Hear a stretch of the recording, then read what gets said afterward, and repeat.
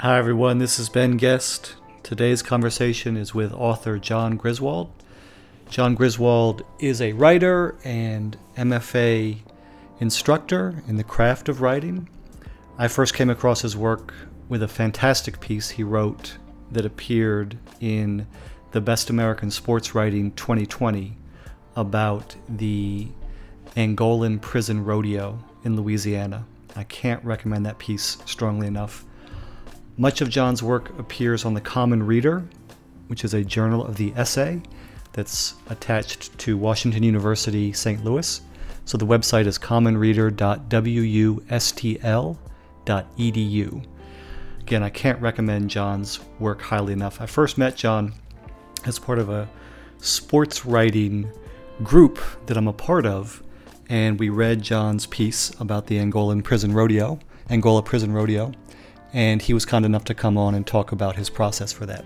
So I followed up with John, and he was kind enough to come on my podcast and talk all things writing. Enjoy. So John, let's dive in and talk writing. Could you first talk about your routines for writing? What time do you like to write? Where? For how long? Sure. Yeah, thanks for having me, Ben. So I am a full-time writer now for WashU and was working remotely even before COVID hit. And of course, that messed with everybody's schedule. My younger son is here with me, and he does his high school remotely as well. So we're both remote, both in this apartment, and have become kind of half a night creature as a result. So the writing pretty much revolves around that schedule. Um, we get up maybe 10 a.m., or at least I do. Um, I get enough coffee on board to feel kind of inspired, and then start to write. And, there's days when I put in a few hours broken up by errands and cooking dinner and that kind of thing. And there's other days when, a good 12 hours might be necessary.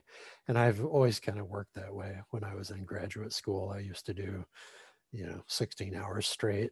Um, and so it's not really regular, I guess, is my answer.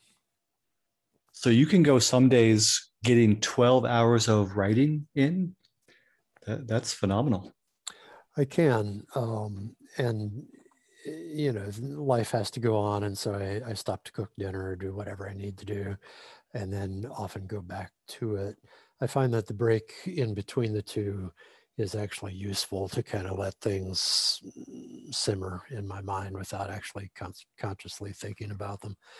Um, and so sometimes when I come back to it, it's already 11 p.m. or midnight.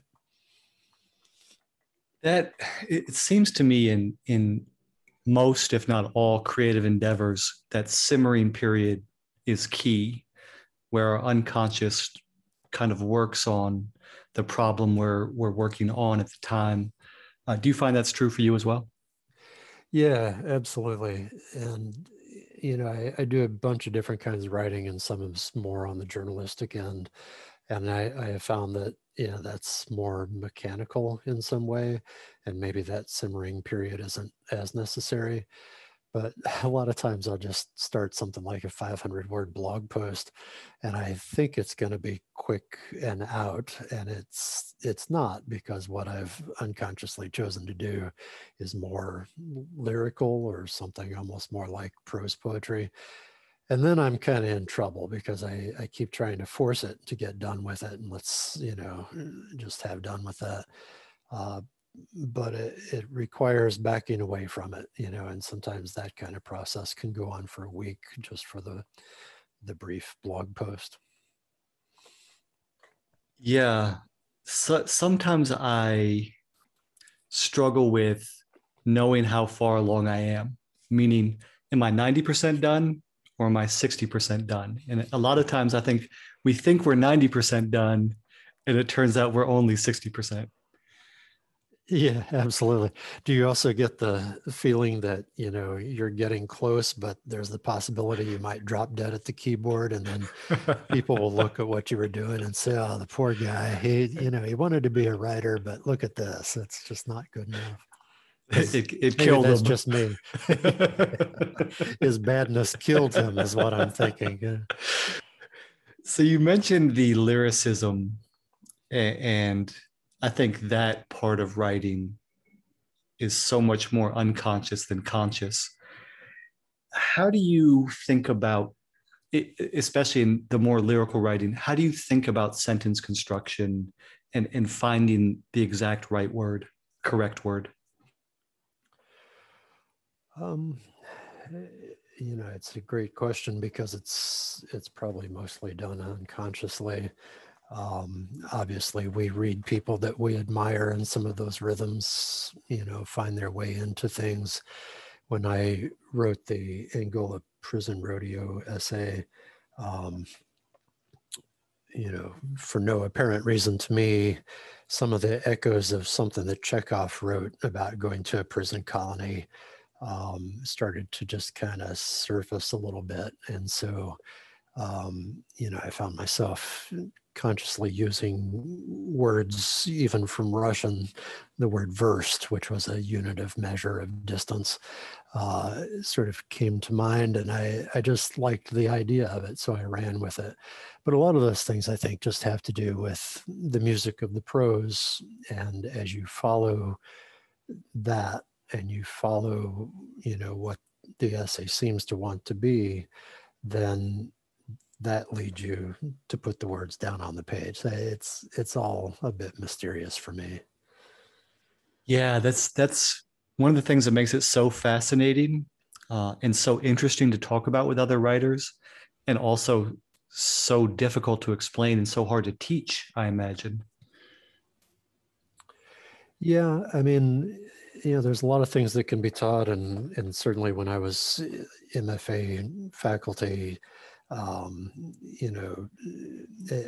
know a somewhat famous writer who used to say that MFA graduate workshops were actually editing workshops, which on the face of it, I wasn't sure I liked to hear that. But I think there is something to that. I would describe that part of it to my students as, we all, as we write, we create these gardens of earthly delight, and yet they're sealed off by walls. In the act of creation of that piece, I think we also raise walls to protect us from what readers might see when they look at it. And so I think a good editor or a good faculty member will often look over that wall and describe to the writer what it is that they see in a fairly objective fashion. Um, and so, that kind of stuff can be addressed. I think just, basic stuff like, have you answered all the questions that a reader might have along the way? Or are there redundancies? Is it condensed and concise and all those things that good writing should be? Um, whatever is on the essay's mind, which is another of those kind of mysterious concepts, as if it has its own consciousness or being, apart from the writer, which I think it does. Has that thing been addressed, or does it remain sublimated in some way in the prose? And, if that's the case, then the reader may read it and say, well, it's all very nice, it's tightly written and so on, but it feels as if it's not quite getting to what it wants to get to or something. So there's, as you well know, there's about a million things that need to be done all at once to have it go well. And I think we just take them up alternately, one at a time, as we can. Yeah, I think there's so much wisdom in the idea that the piece is going to be what it wants to be. And to some extent, we have to just create the conditions for that to happen. You mentioned your piece about Angola, which was featured in Best American Sports Writing. And I've been working on a memoir about coaching, and the series editor for those books, Glenn Stout, Had a couple of great conversations with him, and he offered me some feedback. But essentially, it was the same as what you're saying, which is that let the piece be what it wants to be. Almost let the piece lead you rather than having a pre-assigned destination.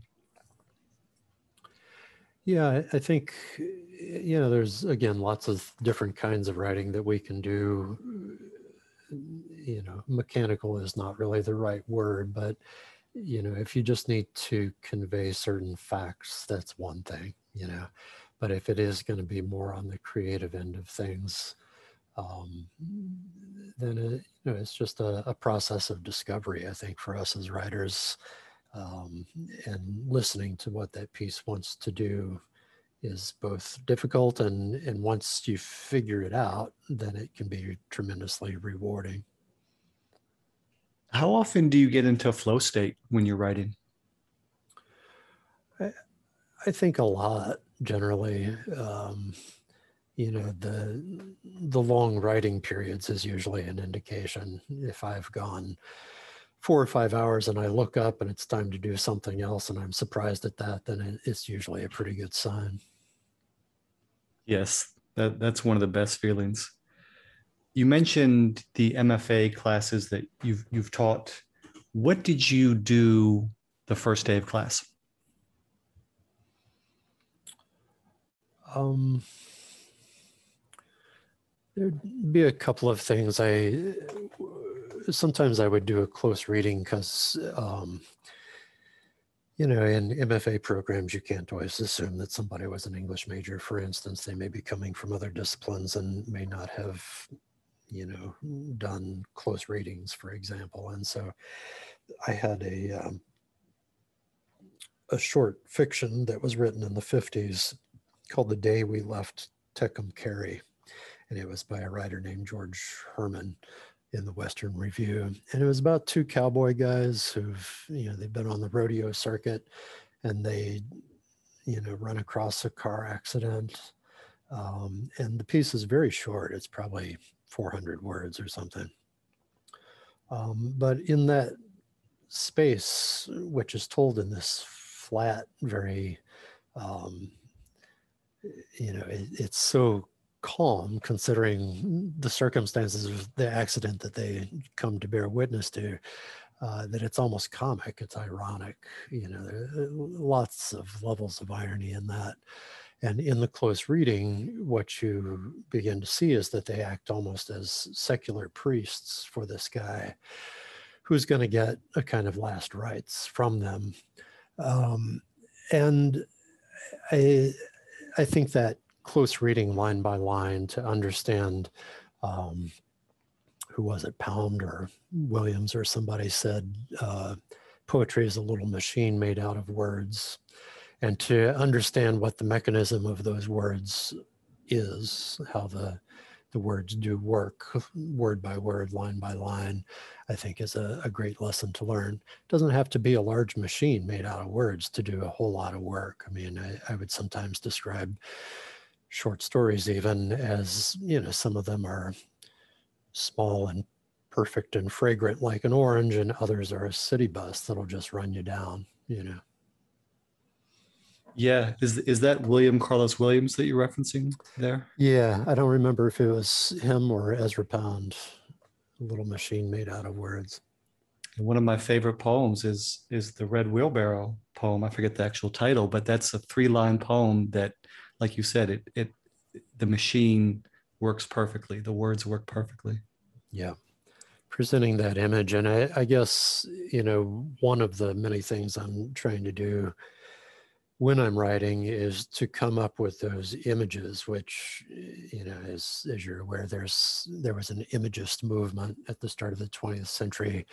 And I think it was T.S. Eliot who said that an image is an intellectual, emotional constant in a moment of time. And so it's presenting this little thing. It's not drama, really. It's not even narrative necessarily. It's just this little vision, which doesn't even have to be visual by itself. And in that, you get this almost epiphany flash of the way the world is, and I think if you can find some of those and use them as anchors in your work, then the whole thing gains power. Ah, that's beautifully put. It's looking at the small thing to see the big thing. Yeah. I mean, we all make assertions all day, every day, and a lot of our conversations are based on those. What a great day it is, we say, or you are beautiful, or that is wonderful.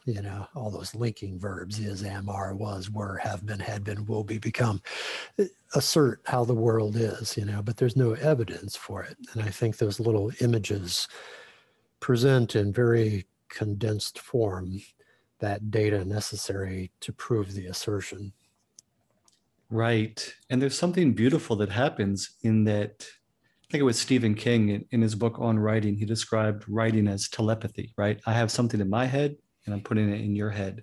And so when you're describing a scene visually, it's something you've either seen directly or it's something you're imagining in your mind. But then ultimately, through the process of writing and reading, it's transmitted to someone else. Yeah, the Karate Kid version, right? And see the tree, make the tree, that sort of thing.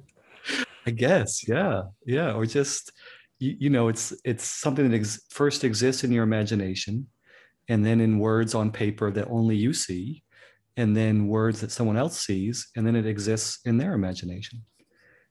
So it's a Yeah, very Tolstoy interesting thing. called it an infection, right? He said Mm. art is an infection. And Hmm. I think there's something to that. And and just to add on to that, creating part, going back to the mystery, Norman Mailer called, I think he was referring to fiction as the spooky art. Mm. You start creating something and it is, but it isn't coming out of your imagination, you know. Right. I mean, we've touched on this in this conversation, but there is a technical side to writing, grammar, punctuation, etc. And then there's this spooky part of tapping into your unconscious and letting things simmer and so forth. You talked about those well described visual pieces as anchors. How often do you like to have those anchors in a piece generally? Or how many, I guess? I can't say I have any sort of formula for that. I mostly just feel grateful when one pops up in some way. In the podcast you and I were in before, someone asked the question, why did I compare the bull at the Angola prison rodeo to a Hyundai? And, I feel a little bad because I wasn't really thinking of an answer. And I said, because my wife has a Hyundai and so on. But the answer is actually more complicated than that. I realized that at the beginning of that piece, I start with almost a kind of guilt trip on myself where I'm driving in my car and it's a beautiful day and I'm understanding that there are men locked in a maximum security prison not far away, and I'm going to be using my freedom to go watch them get bowled over by bulls. Um, and so cars are a motif already in that piece, and I think the images many times come from chords or echoes of a given motif, so that by the time I'm thinking of a bull, which was just this monstrously large creature, pure muscle. A car did come to mind. And then the question is, well, is it an F-150? No, it's not that. Absolutely not, but it's like that Hyundai somehow, Yeah. and I don't know what it is. I'd have to think even harder why Hyundai came to mind. Yeah. I mean, it's part of that spooky art, right? Yeah. The spooky side of it. Are there, with writers you're working with, are there any recurring books that you recommend to them? Um, Yeah, I mean, on the nonfiction side, of course, we all have our own preferences. I've just reread much of Joan Didion. I'm just in love with Joan Didion. And actually, speaking of assertions, the astonishing thing about Didion is, first off, she was so young. I think Slouching Towards Bethlehem maybe she was 28 years old or something like that. But she makes these assertions in her books, and they stick, over decades they stick. And it's really just an incredible talent. And I'd like to be able to do more of those things. But there's other nonfiction writers that, Hemingway came up towards the end of that podcast you and I were involved in before.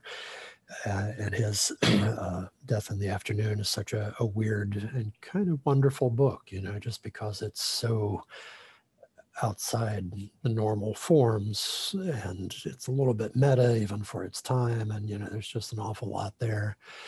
I love writers like MFK Fisher, Mary Frances Kennedy Fisher, who somebody said, if we had a properly run culture, she'd be considered one of the great writers of the 20th century.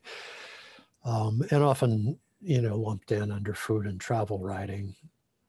But she was no genre writer. She was the real deal, literary nonfiction writer, as good as Hemingway.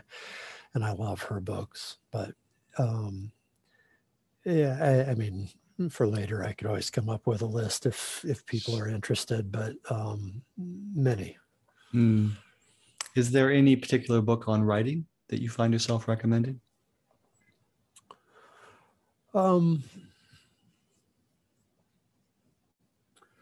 I think books on writing, books in general, are useful for people at different stages in their life. And then maybe you outgrow them and find more challenging things.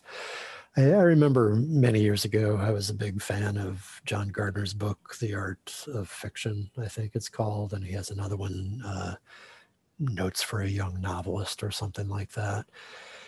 And it's pretty commonsensical stuff. He was writing firmly within a kind of realist tradition. And so, you have to take it with a grain of salt that he has his own kind of agenda on some of that.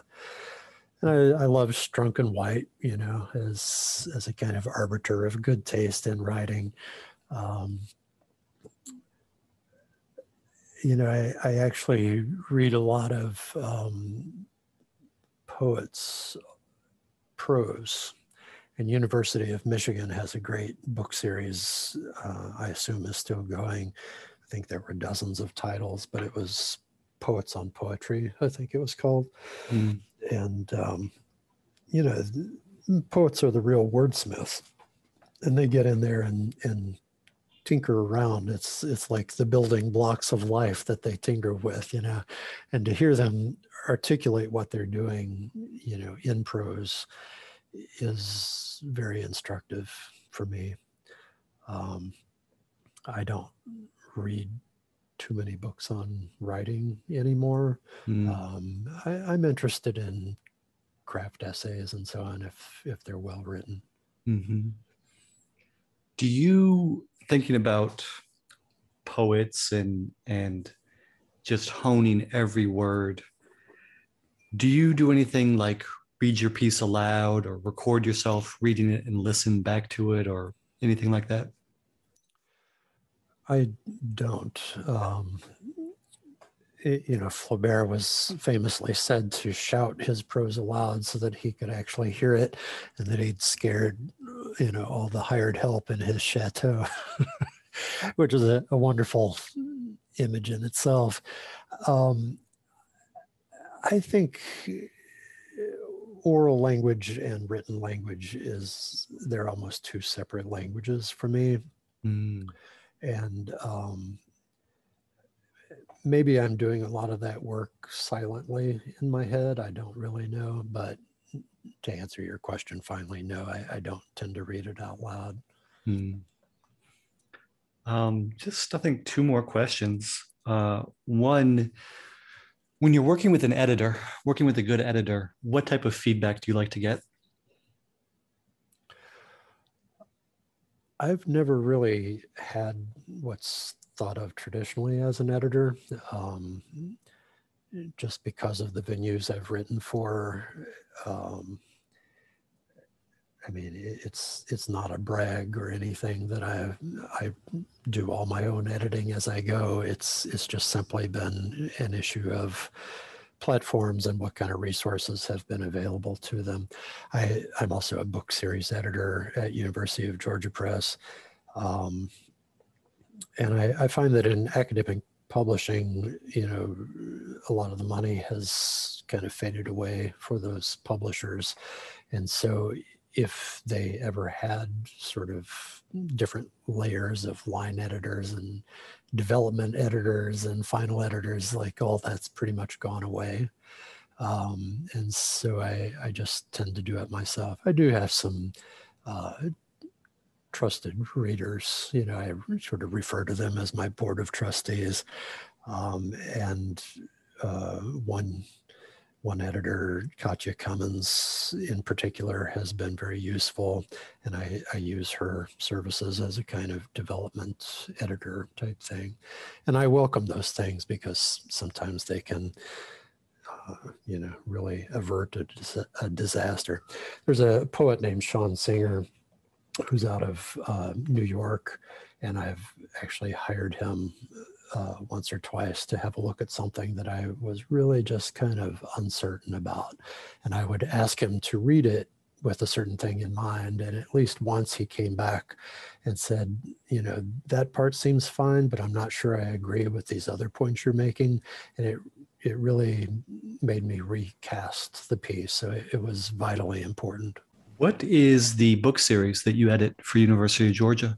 I was the founding series editor for a line called Crux Books. It's a line of literary nonfiction, and I've now stepped away from that position. I kind of misspoke before. I'm not currently the editor, but it's a great series, does great work, and brings all kinds of writers, both known and relatively unknown, into print. Nice. And last question, you mentioned venues that you've written for. Currently, some of your work is available, most of your work, I imagine, is available at the Common Reader, which is part of the Washington University at St. Louis website. So their website is commonreader.wustl.edu. And could you just tell us a little bit about the Common Reader? Sure. The subtitle is The Journal of the Essay. It's been around for half a dozen years, and there are print issues and also online. Much of the work, probably 2/3 of the work, are shorter pieces that we call dispatches, which appear multiple times a week. And really the wonderful thing about writing for the Common Reader, which is edited by Gerald Early at WashU, is that we get to come up with our own ideas. And so, we do film reviews and book reviews and profile pieces of people and, interviews with folks and little imagistic, visits to the Corps of Engineers lakes. And, it's really wonderful to have that freedom. And then we also write longer essays that we call 3Ks because the target word count is 3,000 words. And, that's that Angola Prison Rodeo piece that I wrote was one of those 3Ks. Great. John, I don't want to take up any more of your time. I know you're busy. Thank you so much for sharing your time with us, and particularly just going deep on the process of writing, both the technical side and the spooky side. Great. Thanks for having me, Ben. It's been an honor. That was my conversation with John Griswold. This is Ben Guest, and you can find all of my work at benbow.substack.com. That's benbow.substack.com. Have a great day.